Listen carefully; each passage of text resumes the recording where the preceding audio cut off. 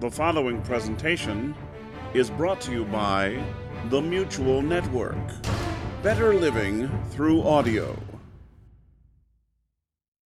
The following audio drama is rated PG for parental guidance recommended. Chapter 10. August Fenwick prepared for bed almost ruefully. Were his body not still adjusting to the time difference, he could never have slept this early.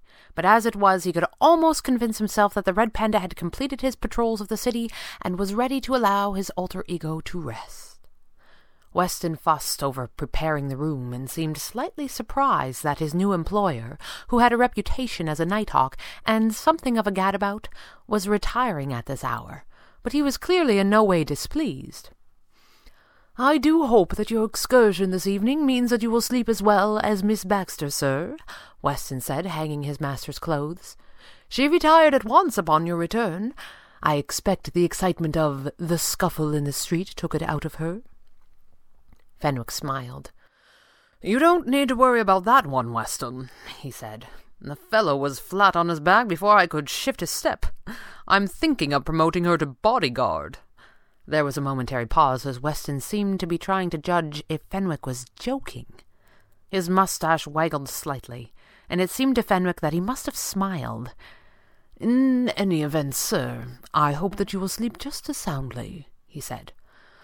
"On the contrary, Weston," Fenwick said, turning his gaze to the city at night through the window, "I feel quite invigorated." "Well, you are very right to try and relax," Weston smiled. "You are on holiday, after all. No sense rushing things." "No, indeed," Fenwick said. "There's nothing to be done this evening, and a long drive ahead tomorrow." "Sir?" Weston asked, surprised. "I have a bit of an excursion planned," Fenwick said. "I'll run over it with you in the morning." "Very good, sir," Weston said, closing the closet. "If I may be so bold, sir, do take a care that young Miss Baxter does not get too much of the desert sun. She is quite fair." Fenwick turned back into the room, surprised. "Weston?" he said. Weston bristled slightly, suddenly awkward. "My sister, sir, had a girl who was red-haired," he said, "and the poor child was always terribly prone to sunstroke." Fenwick must have looked quizzical because the older man seemed to feel compelled to continue, though he would clearly have left it at that. "I suppose it must have been the events of this evening that made the comparison for me," he said. "Flattening a bully was just exactly what my young niece would have done as well. So you see, sir, I am familiar with the very headstrong, and have never quite found it to be the character flaw in young ladies that it is supposed to be." Fenwick smiled at his new butler. "Weston," he said, "are you developing a bit of a paternal streak where Miss Baxter is concerned?" Weston raised an eyebrow. "A head butler must, in many ways, fill a paternal role for all of the staff in his charge." Quite suddenly, from out in the hallway, a woman's voice gave a small squeak of surprise, followed by a giggle. The two men looked at one another. "Sounds like someone's going to get a spanking," Fenwick said with a rueful smile. "Indeed, sir," Weston said grimly. "If you'll not be needing me further, sir, I believe the children may require my attention." "Of course," Fenwick smiled, and Weston stalked out of the room as if on a mission. Fenwick made his way around the room, switching off the electric lights until only the lamp beside his bed remained. The telephone rang, and he quickly lifted the receiver. "Yes?" he asked. "So, here's what I was thinking." Kit's voice purred over the line. "I was thinking that by now El Numaire's made his way back to whoever he's working for." "If he's working for anyone," he interrupted, sitting on his bed. "He is," she said. "I know a henchman when I see one." He nodded. "I will admit the wild hunching question into evidence," he said. "Why, thank you," she lampooned his manner. "If I may continue." "Please do," he said. "El Numaire's gone back to his master and told him that the August Fenwick in the Imperial Hotel is a phony, some kind of operative," she said. "Who seems to surround himself with extremely deadly beautiful girls," Fenwick said with a smile. "They'll have a devil of a time figuring that one out." "Hey," she said, surprised. "Both of those girls were me, you know." There was a heated moment of total silence. I meant that it would be an interesting report to El Numaire's employers, he explained. Oh, she said, so it was El Numaire that thought that both of those girls, who were me, were also beautiful. Kit Baxter, behave yourself, he said. Really? She asked, and he was certain that she was biting her lip when she said it. None of this was going to help him sleep in the slightest. We seem to have strayed somewhat from the subject at hand, he said seriously. Yes, boss, she said reluctantly. Where was I? I had been revealed as some sort of operative, he said. Yes, you have, she said, and then you came back here and got into your jammies and went to sleep in your very own room, like a nice big sitting duck. You think they'll try something? He asked. Hang on, she said. I got a little bit stuck on the whole jammies thing. You're in quite the mood tonight, he said, astonished. You have no idea, she said quickly. So here's what I'm thinking. Yes, he asked. You crawl out your window and go sleep in Signora Bavetta's room, she offered. There was a small pause. Who's Signora Bavetta? He asked. Italian national, Kit reminded him. Living in Morocco? She has the room below you. Ah, yes, he recalled. She's another beautiful girl, who is also me, she offered. Thank you, he said. I'm up to speed now. Yeah, Kit said. Go sleep in my bed. Well, her bed. That bed. Is it just me, or is it warm in here tonight? I'm not that concerned about it, Kit, he said. They would have to be desperate to try something tonight, and if they did, they would want information. So? She asked. So, he said, they would be trying to capture me, not kill me, which would present me with an advantage.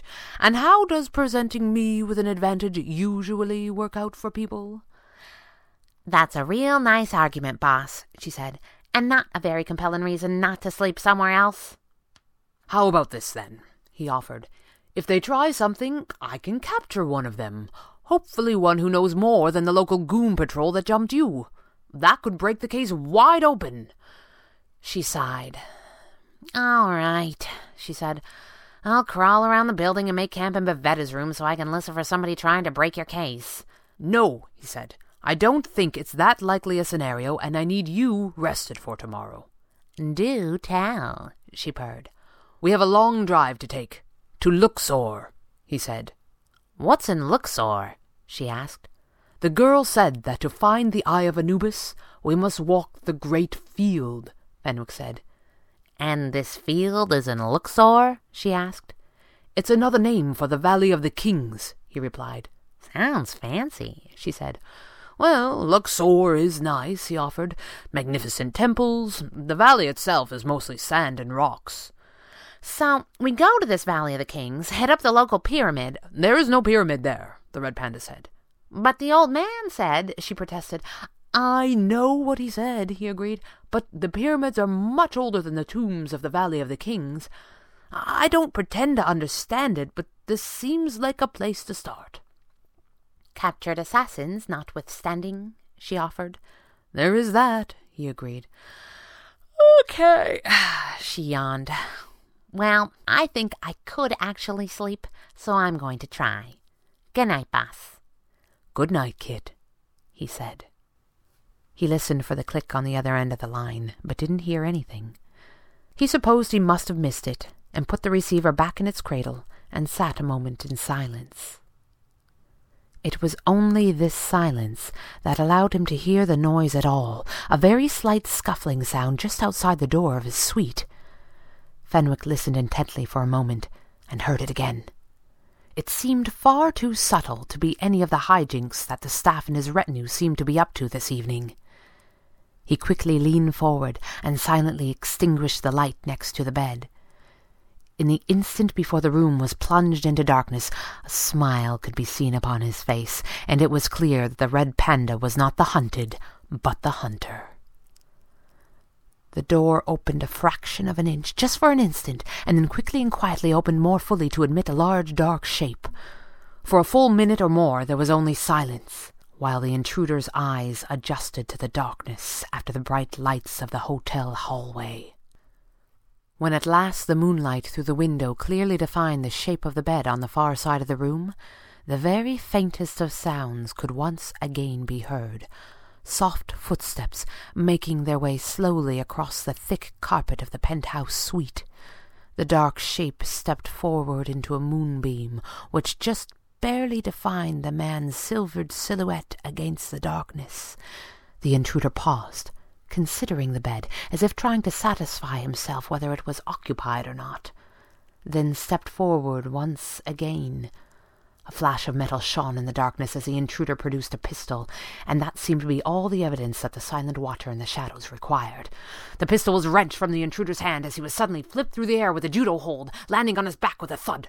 The stranger twisted away from the grasp like iron that bound his arm and broke for the balcony doors at top speed.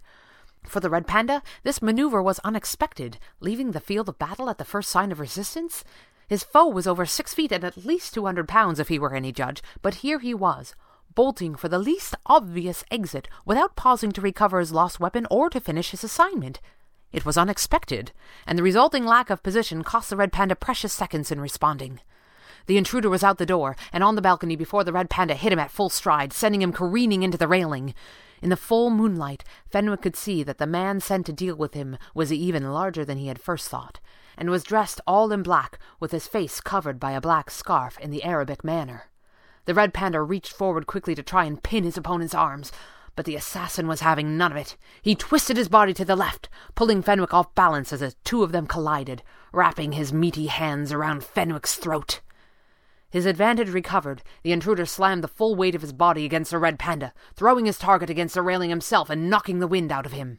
The hands wrapped tighter around the Red Panda's neck, and Fenwick could feel his field of vision beginning to narrow, as if he were disappearing down a long black tunnel. With a final desperate twist of his body, the Red Panda wrapped his legs around those of his attacker and forced both of them over the railing and into the blackness of the night. Prepared for the thrust and accustomed to such aerial maneuvers, Fenwick managed to grip the railing with his right hand as he fell backwards. The intruder, in surprise and terror, released his firm hold on his victim's throat in favor of a more stable support that he failed to find, and plummeted backwards through the blackness, an unintelligible cry upon his lips. Moments later, when the mysterious man in black hit the sidewalk far below, passers-by looked up at the tall white walls of the great hotel in an effort to tell from where the unfortunate man had fallen. But of the other party that had moments before been locked in life-and-death struggle, there was not a single sign. Only the silver disk of the desert moon was left behind to bear witness, and from somewhere, deep in the night, there seemed to ring a taunting peal of laughter, a call that seemed to come from nowhere and from everywhere. It was the challenge of the Red Panda.